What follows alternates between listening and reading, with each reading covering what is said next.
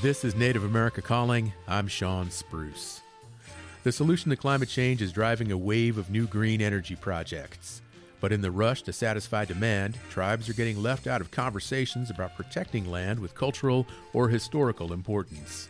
A wind farm in Washington state and a solar energy transmission line in Arizona are two projects at odds with tribal concerns. Is there a way to build green energy and respect cultural lands? That conversation starts after the news.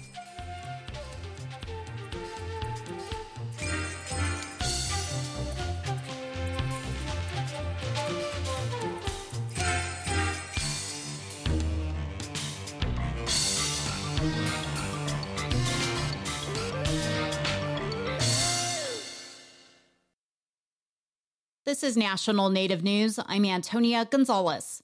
An oversight correction relating to housing grant dollars in South Dakota tribal settings is advancing through the legislature. Last year, lawmakers passed the $200 million Housing Infrastructure Finance Program, but that program included language excluding tribal governments. House Bill 1041 modifies the bill's definition of public infrastructure to allow federally recognized tribes to claim from that pot. Further, it declares an emergency to allow tribal groups to claim that money sooner than later. The bill was brought by Sioux Falls Republican Representative Tyler Tortson, who sits in Wahpeton. He explains the scope of the proposal. Housing is a challenge, whether you're in Sioux Falls, whether you're in rural South Dakota, or whether you're in the tribal communities.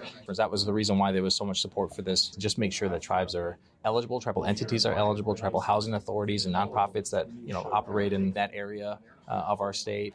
Questions were raised about the necessity of an emergency provision in the bill. Sioux Falls Democratic Senator Reynold Neseba says the need justifies the clause. My concern is that the grant funding is already gone because that became available July 1st. And so I do think it is urgent. I don't think it was anyone's intention to keep tribal entities from being able to qualify. They have some of the most pressing housing problems in our state. The bill advanced with a due pass recommendation on an 8-1 vote and will next be heard on the House floor. The U.S. EPA recently announced it reached a settlement with the Navajo Tribal Utility Authority. That means the NTUA has agreed to improve wastewater treatment facilities in 3 communities in northern Arizona. Chris Clements of KSJD has more. The Department of Justice filed a complaint on behalf of the EPA that says the facilities violated Clean Water Act permits meant to protect human health and the environment by discharging wastewater not treated to proper levels into washes across the tribal nation. It also says the NTUA failed to maintain their facilities' sewage systems and prevent sewage spills.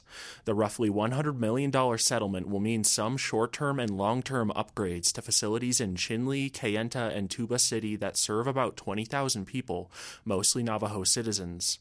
Beth Albachon is a supervisory natural resource specialist for Region 9 of the EPA. When we look at Navajo and the type of land it is, water resources are a limited quantity out there. It's important to protect all of them. Albachon says that NTUA, a nonprofit enterprise of the Navajo Nation, has already begun much of the work needed at its treatment facilities.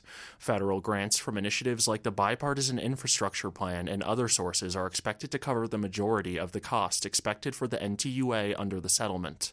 I'm Chris Clements. California state lawmakers and tribal leaders are taking a look at the Feather Alert a year after its implementation. The alert system is used to notify the public and law enforcement about missing Native American people, especially women and girls. It operates similar to the Silver and Amber Alerts. Like other alerts, it's overseen by the California Highway Patrol, although city police and sheriff's departments make the notification request. Assemblymember James Ramos authored the bill, which created the alert system. Ramos will lead a press conference at the state capitol in Sacramento Wednesday, followed by a legislative hearing. Tribal leaders, advocates, and law enforcement officers are expected to take part in both the news conference and hearing. State officials are also listed on the hearing. Ramos, who's the first and only California Native American in the state legislature, was recently named chair of the Assembly Budget Subcommittee, which deals with public safety issues. I'm Antonia Gonzalez.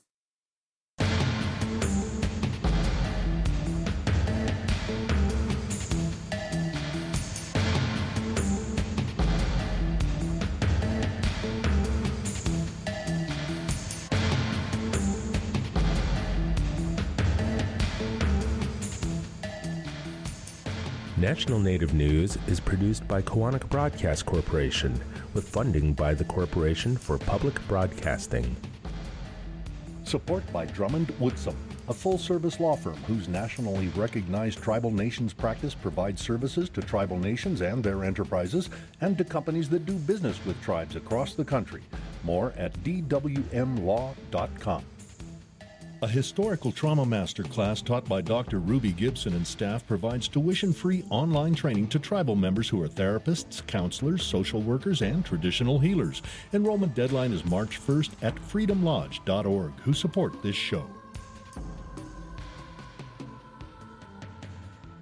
Native Voice One, the Native American Radio Network.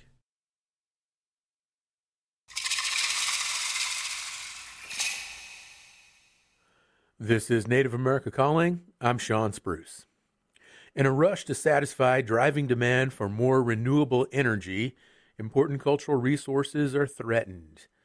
The news outlet ProPublica wrote about a situation in Washington state where an archaeological survey commissioned by the developers of a wind generation project failed to list potential cultural sites that were obvious to state regulators. Tribes in Arizona are also at odds with a wind energy project that would put a power transmission line through an area with significant cultural ties. We'll look at the intersection of sustainable energy and sacred and important sites this hour. You're welcome to join us. Is there a green energy project happening near your community? Is it on land that everyone agrees is okay to develop or not? Call us at 1-800-996-2848 to share your thoughts on the air. That number is also 1-800-99-NATIVE. Speaking from Portland, Oregon is B. Toasty Oster, a staff writer for High Country News and a citizen of the Choctaw Nation of Oklahoma. Good morning, Toasty. Thanks for joining us today. Hi, Sean. It's great to be back. Great to have you. In Roslyn, Washington, we have Noah Oliver. He's a geographer and archaeologist for the Yakama Nation's Cultural Resources Program. Good morning to you as well, Noah. Good morning. Thanks for having me. Joining us from Tucson, Arizona is Skylar Begay. He's the Director of Tribal Collaboration in Outreach and Advocacy for Archaeology Southwest. He's Dene, Mandan, and Hidatsa. Hello, Skylar. Hi, Sean. Good to be on the air. Good to have you on as well, Skylar. And a disclaimer, Archaeology Southwest is an underwriter for Native America Calling. Also on our show today from Santa Rosa, California is Reno Franklin. He is the tribal chairman of the Kashaya Band of Pomo Indians of Stewart's Point Rancheria. He's also a member of the Advisory Council on Historic Preservation and chair of the National Association of Tribal Historic Preservation Officers. Chairman Franklin, good morning and welcome to NAC. Hey, and my Iwas, good morning and happy to join. Thank you. Well, it's good to have all of our guests on the line now. And Toasty, I'm going to go ahead and start with you today. We referenced your ProPublica article related to Badger Mountain in Washington, where a knowledgeable state official raised a red flag after a questionable archaeological survey. Please provide our listeners with more detail. What went wrong here? Well, it kind of started with the moment that the state lands archaeologist who worked for the Department of Natural Resources went out to double check some archaeological work that had been commissioned by the developer. Basically, the context here is that the state relies on developer-funded surveys in order to inform the state of what kinds of cultural resources might be on the ground before development happens. So the developer, in this case, they commissioned an archaeological and cultural survey that did not match what the state lands archaeologist actually saw when she went out there to check their work. And in fact, she said that the discrepancy was larger than any that she's seen in 24 years of cultural resources in her career. So there was a big gap. They undercounted cultural resources like, artifacts and first foods and things of that nature. And then there was a lot of fallout after that, after what she found.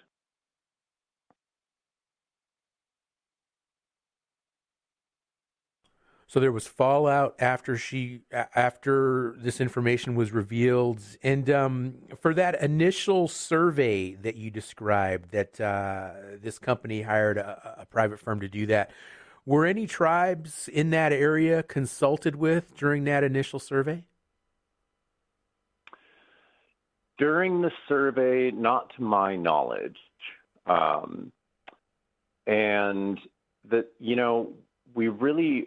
When I was reporting this, it was interesting because a lot of state agencies and private companies would be like, well, we're consulting with the tribes, we're trying to get tribal input, but consultation in a way is like a side factor because the way that the system for permitting solar and wind. Oh, and by the way, this is a solar project, not a wind project, but the way that the permitting system is set up for both, at least in the state of Washington, it gives these advantages to the developer, and it creates these kind of automatic disadvantages that put tribes on the defensive or having to play catch up. And so there can be consultation going on, and the system can still be causing problems for tribes. Those can be happening in parallel. Mm-hmm. Now, this state regulator that went out and just saw all of these discrepancies between what she saw and what was listed in that report. So what happened then? She went ahead and shared that information, shared those findings. What was the response? Yeah, she took those findings back to the DNR, and she emailed her colleagues at the Department of Natural Resources and told them what she'd found, told them that it was extraordinary, that this was kind of a big deal. And then she told the tribes, and there were two potentially impacted tribes, who have a concern in this piece of land. That's the Confederated Tribes of the Colville Reservation and the Yakima Nation.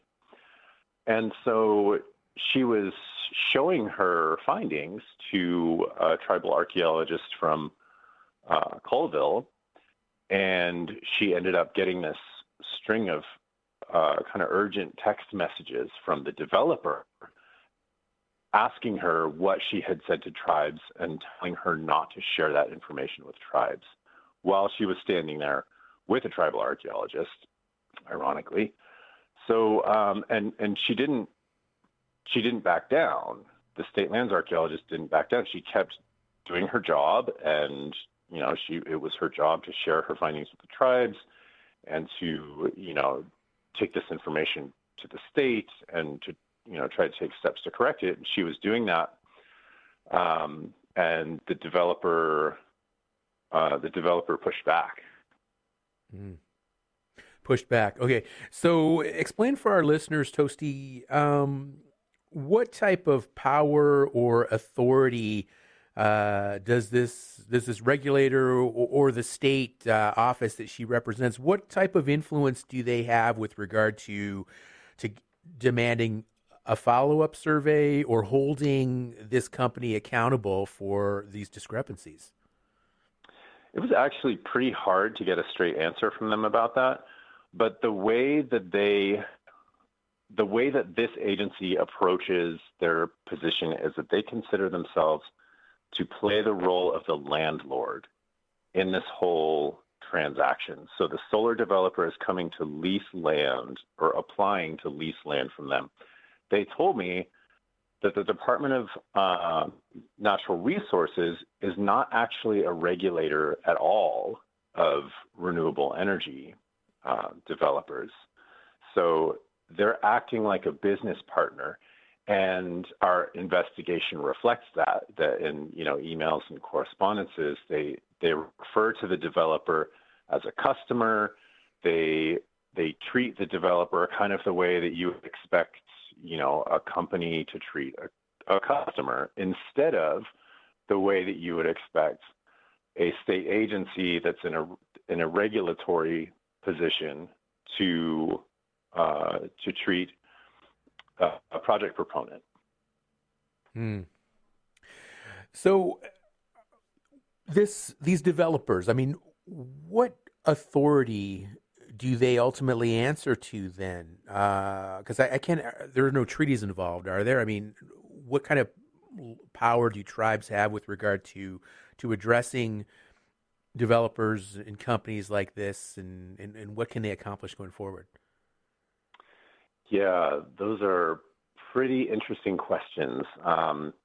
There is a treaty involved. It's the Treaty of 1855, which the Yakama Nation signed with the United States, and some folks from the Colville, I believe, are also signatories to the Treaty of 1855. And that does protect certain rights that those communities have on this piece of public land, including the right to gather first foods.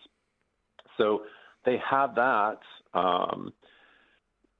in their sort of legal toolkit to defend their culture and to defend the land. And, that's certainly one approach that they can take. I forgot the first part of your question, though. Can you say that again? Well, what authority do these developers answer to ultimately? Because, like you described, the state agency does not regulate. Yeah. Well, when I asked other agencies, they all kind of pointed at each other. It was kind of like that Spider-Man meme where there's three Spider-Mans and they're all pointing at each other. And it was really hard to get a straight answer. Who is the authority ultimately? But basically, there's a council of folks appointed by the governor, and they're called, this is kind of a mouthful, but they're called the Energy Facility Siting Evaluation Council. They're called FSEC for short. And in the case of this project, the one at Badger Mountain, they're the permitting authority. So they're developing the environmental impact statement, and then it's their job to either recommend this project to the governor for permits or to recommend against it. So ultimately, it comes down to the governor. All right. Toasty, thanks for kicking us off here. We're going to take a short break, and when we come back, we will talk with Noah Oliver from the Yakama Nation. Stay with us. We'll be right back.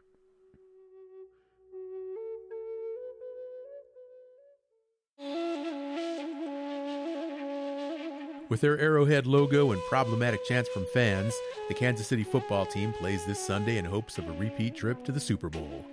The NFL team is among the organizations that continue to resist pressure to change controversial team branding. We'll check in on the momentum to change what some consider offensive team names, coming up on the next Native America Calling.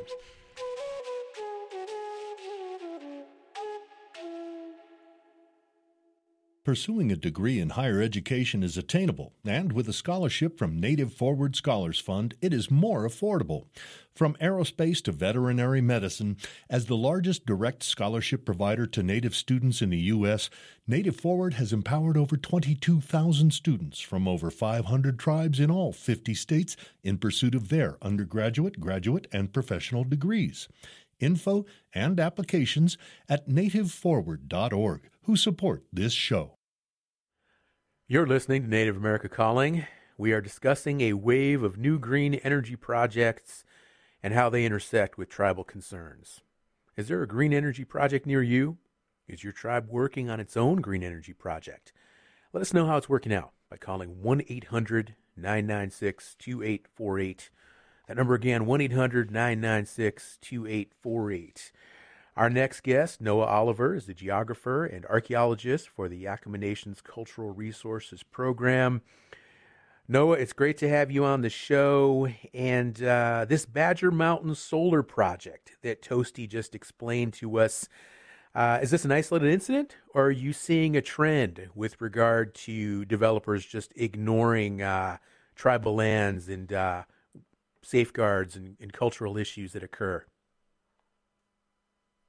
Well, it's definitely not an isolated issue, but just to help explain, I'd like to take a little bit of a step back and explain that, the program that I work for, the Cultural Resource Program, is also known as Namit Tamanwit.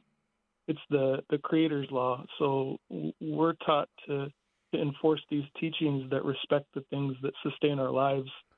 And in doing so, we can bring good onto ourselves and the people around us. And the opposite is true if we knew and we understand that those things sustain our life. The land we walk upon, the water, the giver of life that makes the earth fertile, the air that we breathe. Every day we take a breath, and it sustains us. And every living culture, from the time the sun sets in the morning until it sets at night, and everything that light touches has an order and a purpose, like beyond our ecosystem. All the people who live their life, and they didn't destroy those things so that we could live. And so we respect those people and the people that we share the experience with today, and also the future generations yet unborn. And that's the teaching that our program's supposed to operate in.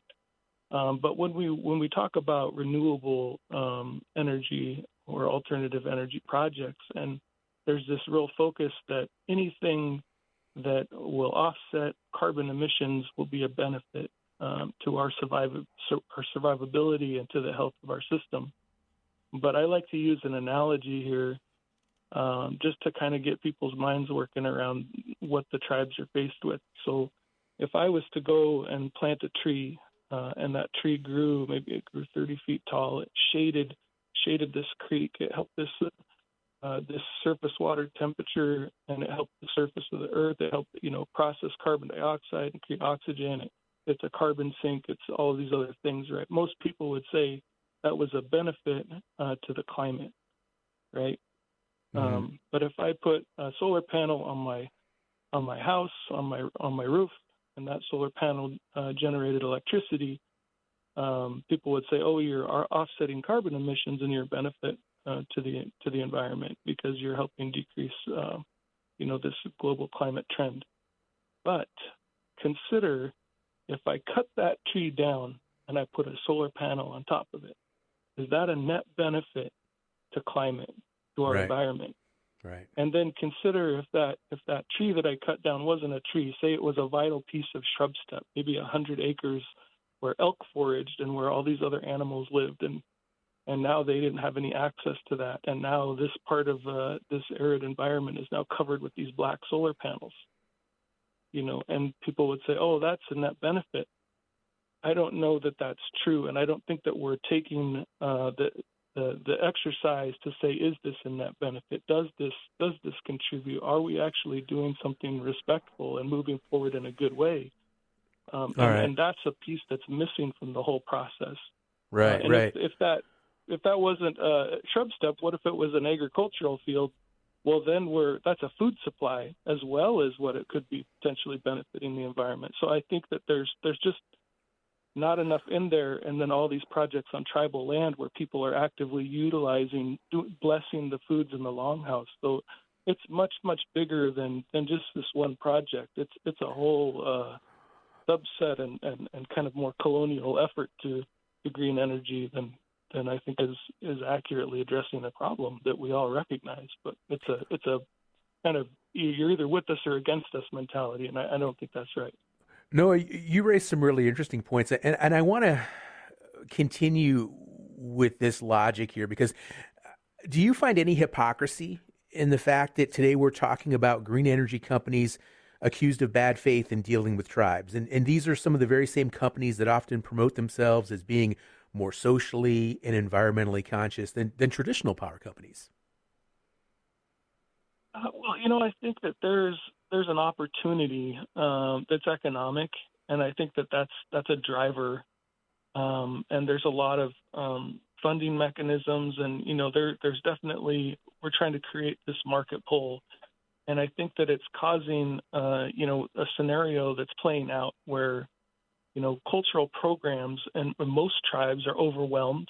The amount of projects that are coming in within the Yakima's area is far exceeding how many staff members we can allocate in consultation. And so it's not a secret to anybody. Everyone knows But there's not really the mechanisms to prevent it and to take the hard look. I mean, I know Toasty mentioned FSEC and how the FSEC Council works. There's biases built in. There's a lot of things that are going on that are affecting the tribe's ability to be able to have a voice in the process.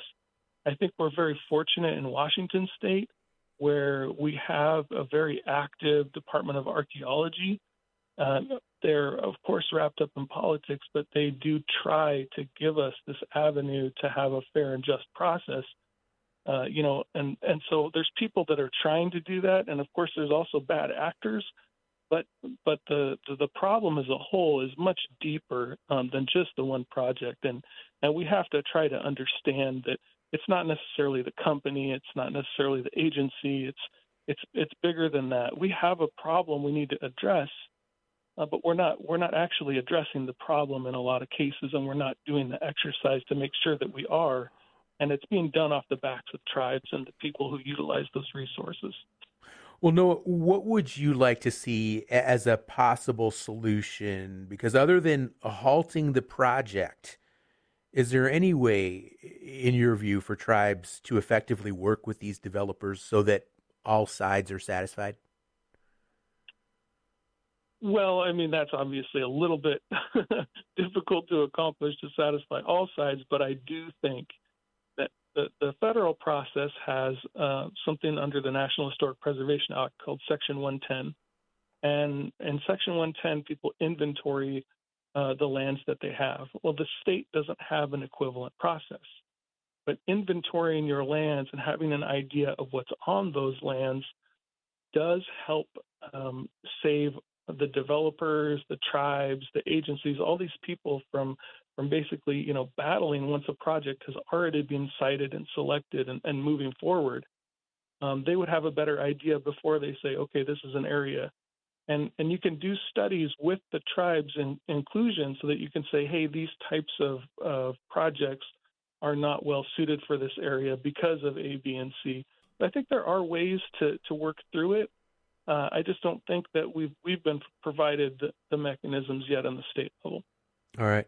And Noah, let's get back to these surveys here, especially regarding this initial survey that was conducted. It was a private company, a for-profit company. What can be done to ensure that these surveys are more diligently performed and more accurate? Well, like I was saying, if these surveys were done before the developer was on the land and moving forward, if there was already sort of an inventory and an understanding of what are the expected impacts, maybe the developer wouldn't have looked at that potential acquisition or project in the same light. Maybe it would have changed the course of that site selection. This area isn't well suited because we know there's these resources, and it would have been evaluated by someone other than the contractor selected by that agency with a built-in bias. Mm-hmm. And some people might think to themselves, well, geez, we need more Native people doing these types of surveys. We need more Native archaeologists, people that are more familiar with these lands, people that understand the cultural nuances of these lands. Would that help? I certainly think that would help. I'd also like to make sure that it's perfectly clear. I am myself, I'm not a tribal member, so I've been privileged to learn and work with some very talented folks here at Yakama Nation. And I learned much, much more from the folks I worked with here than I did in school. I mean, there is no replacement for tribal knowledge, and those people who have those credentials, I mean, they're so valuable to the discipline and to the practice, so that people can actually have a greater understanding of what they see on the ground and what it means. It's not just these isolated little silos that people like to put things through, but it actually has a much greater purpose and understanding. And tribes that have treaty rights, like Yakama, they have a reserved right to the resources in that area. And so I think that's something that across the board is just missing. And hopefully, we work towards a greater understanding. I mean, that's all you can really hope for. Well, Noah, really appreciate you coming on today and sharing your expertise, your information. Toasty as well. Appreciate all of your reporting. And I sure encourage listeners today, if you're familiar with any type of renewable energy projects near your communities, give us a call and tell us how you feel, whether or not those projects are proceeding as they should. If you see any issues, if you've seen any situations where developers don't seem to be taking the right precautions or the right steps to protect and take care of native lands, give us a call. We'd sure like to hear your story. Our number is 1-800-996-2848. Now, this story here, the Badger Mountain, that was a solar issue. And now we're going to move down to Arizona and talk about a wind project with Skylar Begay. He is the Director of Tribal Collaboration and Outreach and Advocacy for Archaeology Southwest. And Skylar, this SunZia project, it's one of many projects that tribes oppose and are responding to. Just similar in many ways to what we've learned about in Washington. What does this say to you about outside developers and their history of dealing with tribal lands? Well, similar to what the guest before me was saying, is just that they don't have a great understanding of what these lands mean to indigenous peoples and to sovereign tribal nations around the Southwest. And, the fact that this project is happening basically as a way to respond to the climate crisis means that, the precedent that's being set right now is not a good one. And, if this solution to climate change is something that, we're going to pursue, it needs to be done much more deliberately and with greater respect to tribal lands and tribal homelands. And Skylar, your organization, Archaeology Southwest, what kind of work do you folks do? So we are a nonprofit. We are based in Tucson, Arizona, on the homelands of the Tohono O'odham Nation and the Pascua Yaqui tribe. And basically what we do is try to explore and protect heritage places while honoring their diverse values. And that looks on the outside in the form of a magazine that we publish by the same name, Archaeology Southwest. And, we try to compile information and make it understandable for the public, and so that people can learn that, basically all public lands across the country are indigenous homelands, and that all natural landscapes are also cultural landscapes because, our ancestors basically lived everywhere.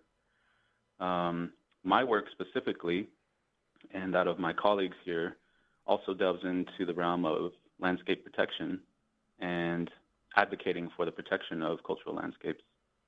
And we also are committed to working with tribes and collaborating with tribes as much as possible in all those regards.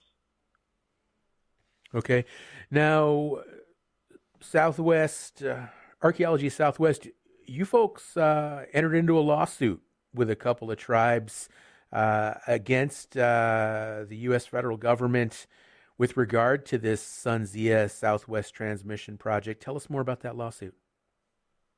Yeah, so the lawsuit was just filed last week, and it challenges the Bureau of Land Management and their failure to comply with the National Historic Preservation Act, as well as the Administrative Procedure Act, and a few other executive orders and secretarial orders, which all have to deal with how the federal government conducts their consultation with tribes.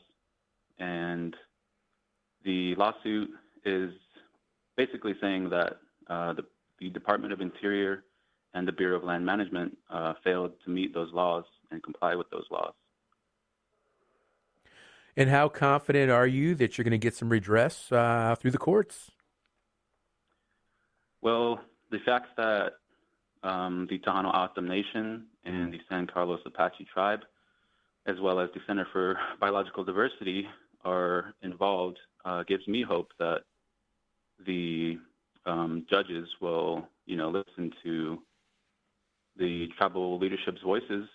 And ARC Southwest's role is really sort of, more in support of Tohono O'odham Nation and San Carlos Apache, and, using sort of our considerable expertise when it comes to the archaeological resources that are present in the San Pedro Valley, which is extensive.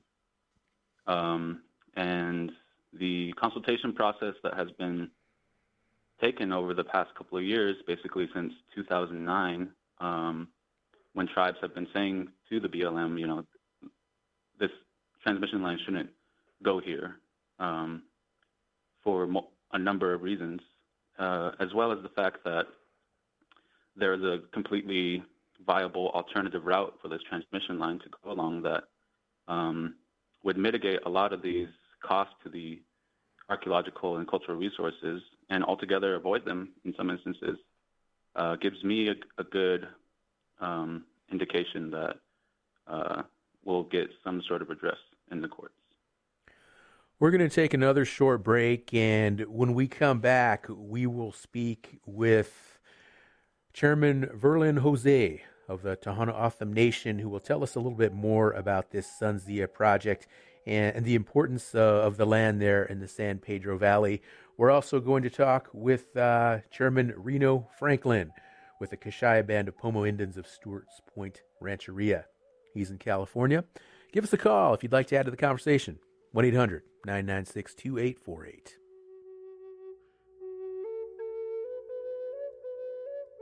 Support by Archaeology Southwest. Did you know almost all major archaeological sites in the Southwest have been looted or vandalized? Looting and vandalism impact Indigenous people, past, present, and future. Every day, countless Native American cultural items are lost or damaged forever through looting and vandalism. Federal and tribal laws protect archaeological resources. More information about ending archaeological resource crime and how to submit a tip at savehistory.org and on social media at Save History. You're tuned in to Native America Calling. I'm Sean Spruce. How are green energy developments helping or hurting you and your community? We're hearing from our guests about a wave of projects that threaten tribal cultural resources. Does this sound familiar? Still time to join the conversation? Let us know. Our number is 1-800-996-2848. That's also 1-800-99-NATIVE. From Sells, Arizona, we have Chairman of the Tohono O'odham Nation, Verlin Jose, on the line. Welcome, Chairman Jose. Hello, good day. Verlin Jose, Chairman of Tohono O'odham Nation. Good day to you as well, sir. Now, we just heard from Skylar telling us more about the SunZia project, an energy project there in parts of Arizona and New Mexico. Tohono O'odham Nation, you folks are one of the plaintiffs in the lawsuit that Skylar described as well. Why exactly is the Tohono Nation opposed to this project?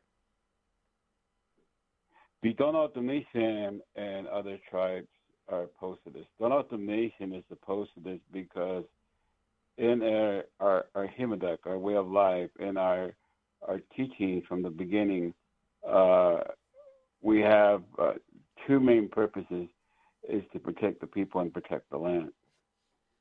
The Tohono O'odham Nation takes these things very seriously, where we're not opposed to development or green energies and stuff like that, but we are very serious about protecting the land,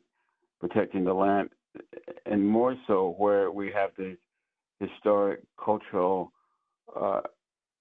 ceremonial burial sites and all these things that are very important to us to protect. And for years, they've chosen to ignore the tribal environmental concerns about building this new transmission line. The other folks will tell you something different, but the fact of the matter that we know, we've been stating this from the beginning when we knew about it, and therefore we've tried to exercise all options available and we come to this point where we have to file a document in the court. Chairman, please tell us more about this land in the San Pedro Valley, because this land is not actually, this is not reservation land. These are not actually tribal lands. Is that correct? They're nearby, but not exactly land that you folks have current legal claim to. Is that right? Well, not tribal land, by whose definition? Foreign governments have came in and told tribes that, okay, here's your reservation, these are your tribal lands. The Aboriginal lands of the Tohono O'odham go from half the state of Sonora, Mexico, to half the state of Arizona. Mm-hmm. From the San Pedro River on the east to the Rio Colorado, the Sea of Cortez, that entire area is the footprint of the O'odham. It is known archaeologically, and anthropologists have studied that and looked and have well documented the footprint of the O'odham. It is O'odham land. It is O'odham land. This is where the Creator placed us. Others will tell you that it's not O'odham land, that we have no jurisdiction, and by today's society, that's what it is. But we have a higher law that tells us that is O'odham land and that we must protect that. We must figure out how we maneuver through the societal parameters in order to protect it, and that's what we're doing. So when one says that it's not O'odham land, it's not reservation, it may not be the small 2.8 million acres that comprise the Tohono O'odham Nation's reservation, but it is the Aboriginal land of the O'odham, and that's why it is so important that we protect it, because it's truly been identified and deemed as land of the O'odham. Okay. Chairman Jose, appreciate that clarification. And so, of course, you're part of this lawsuit, and this is primarily directed at the Bureau of Land Management. What efforts did the Tohono O'odham Nation or any of these other tribal partners take before having to take the step of going to court here and filing suit? What were some initial efforts that led to this? Well, for more than a decade, the current owners of Pattern Energy and privately owned Canadian pension fund, they've chosen to ignore tribal concerns, the environmental concerns about building that new transmission line. Instead of sharing a much less environmentally or culturally transmission alternative route that remains readily available, they chose to ignore it. San Carlos Apache, Tohono O'odham Nation, and Zuni tribes have gone on to document. We have Tohono O'odham Nation, by our archaeologists, and our records show that we have opposed this from the beginning. We have opposed this, and the consultation depends what is defined as tribal consultation. There's really been no true consultation with the Tohono O'odham Nation. We had one most recently, but all they told us is that, it's still going on. Oh, and our concerns were not an option. They weren't. So I'm like, well, why are we having this consultation? You're not listening to us. You're just going through the process to check the box that you've consulted with us. But you're basically telling us that you're going to do it anyway. You're doing it anyway. Mm-hmm.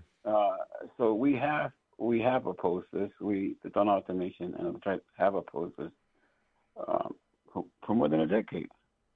So, and that's why we're here today. So it's been documented by not only Tohono O'odham Nation but other tribes in written documents and verbal communications. We do this all the time, So, yeah, that's what we've done. But what the government has not done, the federal government has not done, has not listened to the tribes. They tell us we're trust dependents of the federal government. we can't even depend on the federal government because they don't even listen to us. So we have to exercise all options that we have available to us. Chairman, do you notice any difference in your negotiations with the federal government? Do you notice any differences with regard to who's in the White House or what political party is in power at the current or either currently or in the past, or is the federal response typically the same regardless? Well, I guess there's a thing called federalism, and yes, it does determine who's in office and so forth. At least for the current, I see other federal departments and entities, because of the executive orders that have been issued in the past, some are following up and true to that, and have been actually consulting with tribes more so than ever before, where in the past, it was hard to get the federal government to listen to anything. So I think there's been more true consultation, and that's what tribes have been requesting all along. Is we're requesting at least some true consultation with the tribe. So, but there are some entities that choose to ignore their own executive orders, U.S. Federal executive orders, because of the almighty dollar or the interested parties on the backside to that. It's all that's what it is. It's all about the almighty dollar, and for us as tribes, it's about, we're not doing this to get rich. We're doing this because we're rich in our culture, we're rich in our heritage, we're rich in our land, we're rich in our ceremony, and that's what we're going to protect. Chairman Jose, thank you so much. And I want to bring Chairman Reno Franklin into our conversation now, joining us from Santa Rosa, California, Tribal Chair of the Kashaya Band of Pomo Indians of Stewart's Point Rancheria. Chairman, again, thank you for joining us. Appreciate your patience. And listening to our show today, are you facing similar issues with green energy projects that your tribe has had to respond to?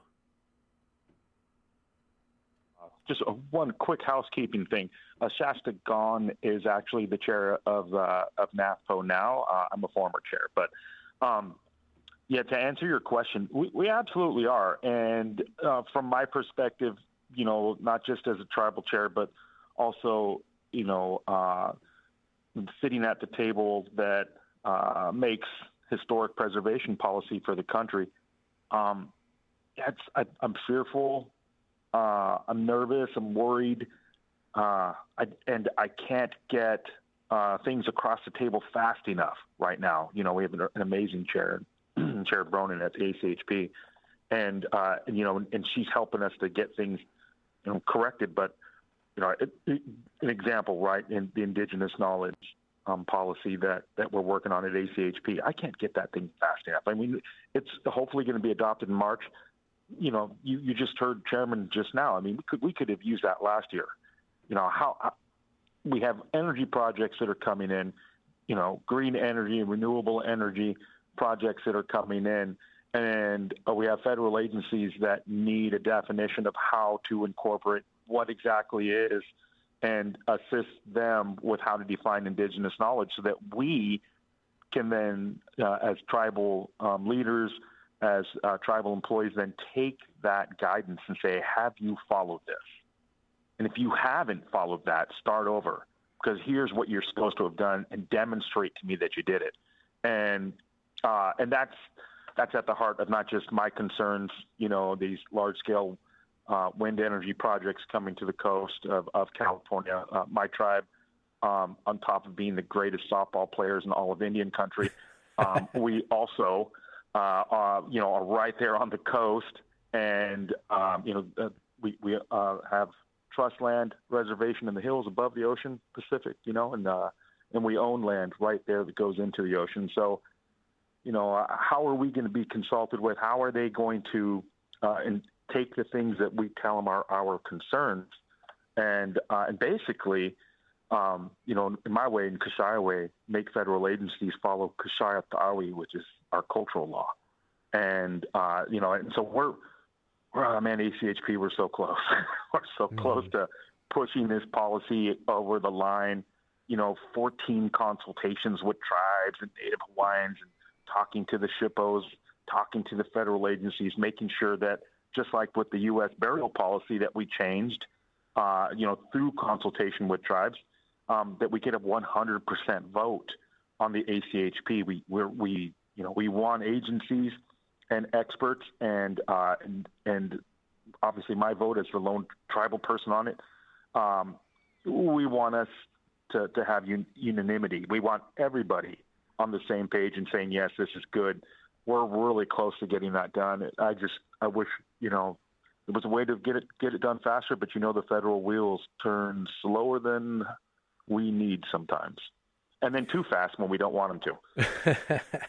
Well, Chairman, somebody listening to the show might think to themselves, well, this doesn't sound ideal, but at the end of the day, these are green energy projects, and this is a way to move forward with regard to so many of these issues that not just the United States, but the entire planet is facing with regard to the climate. And they might in some ways think, well, some of these tribes are maybe standing in the way of that progress. What's your response to that?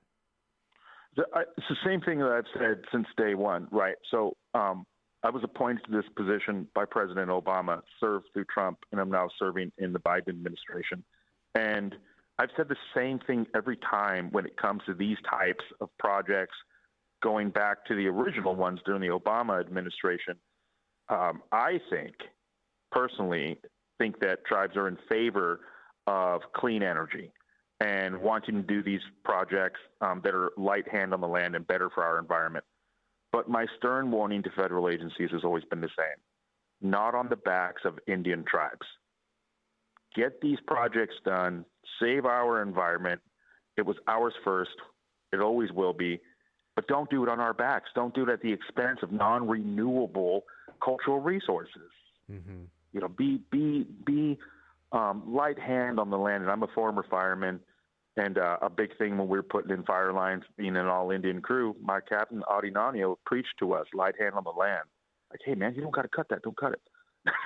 And it's the same thing. It's not on our backs.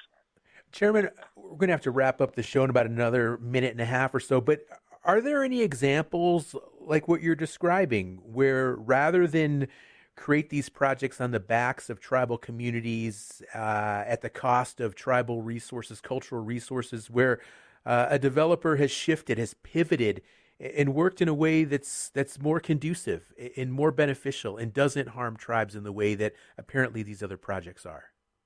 Yeah, unfortunately, there's more bad examples than good examples.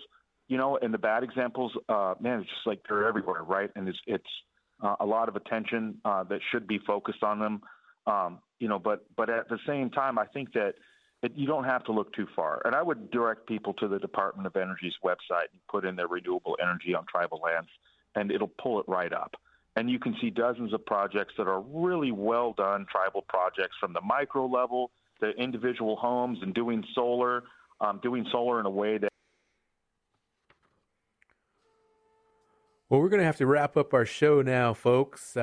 Big thank you to Chairman Reno Franklin, also Chairman Verlin Jose, Skylar Begay, B. Toasty Oster, and Noah Oliver for joining us today to talk about renewable energy and how projects can be more beneficial to tribal communities. Tomorrow on the show, we'll talk about momentum to change controversial mascot names as Kansas City and San Francisco play for conference championships this weekend. Hope you'll join us. I'm Sean Spruce. Support provided by Amerind. Amerind is 100% tribally owned and partners with tribes and their businesses to provide affordable commercial insurance coverage, protect tribal sovereignty, and strengthen Native American communities by helping to keep dollars in Indian country. Information about property, liability, commercial auto, and workers' comp available at Amerind.com. That's AMERIND.com.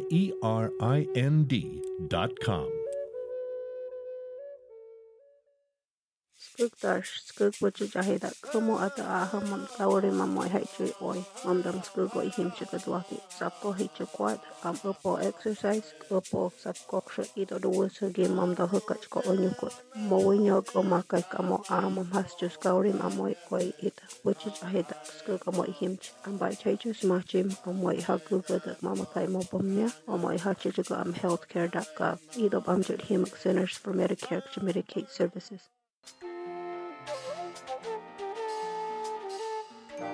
Native America Calling is produced in the Annenberg National Native Voice Studios in Albuquerque, New Mexico by Koahnic Broadcast Corporation, a native nonprofit media organization. Funding is provided by the Corporation for Public Broadcasting with support from the Public Radio Satellite Service. Music is by Brent Michael Davids. Native Voice One, the Native American Radio Network.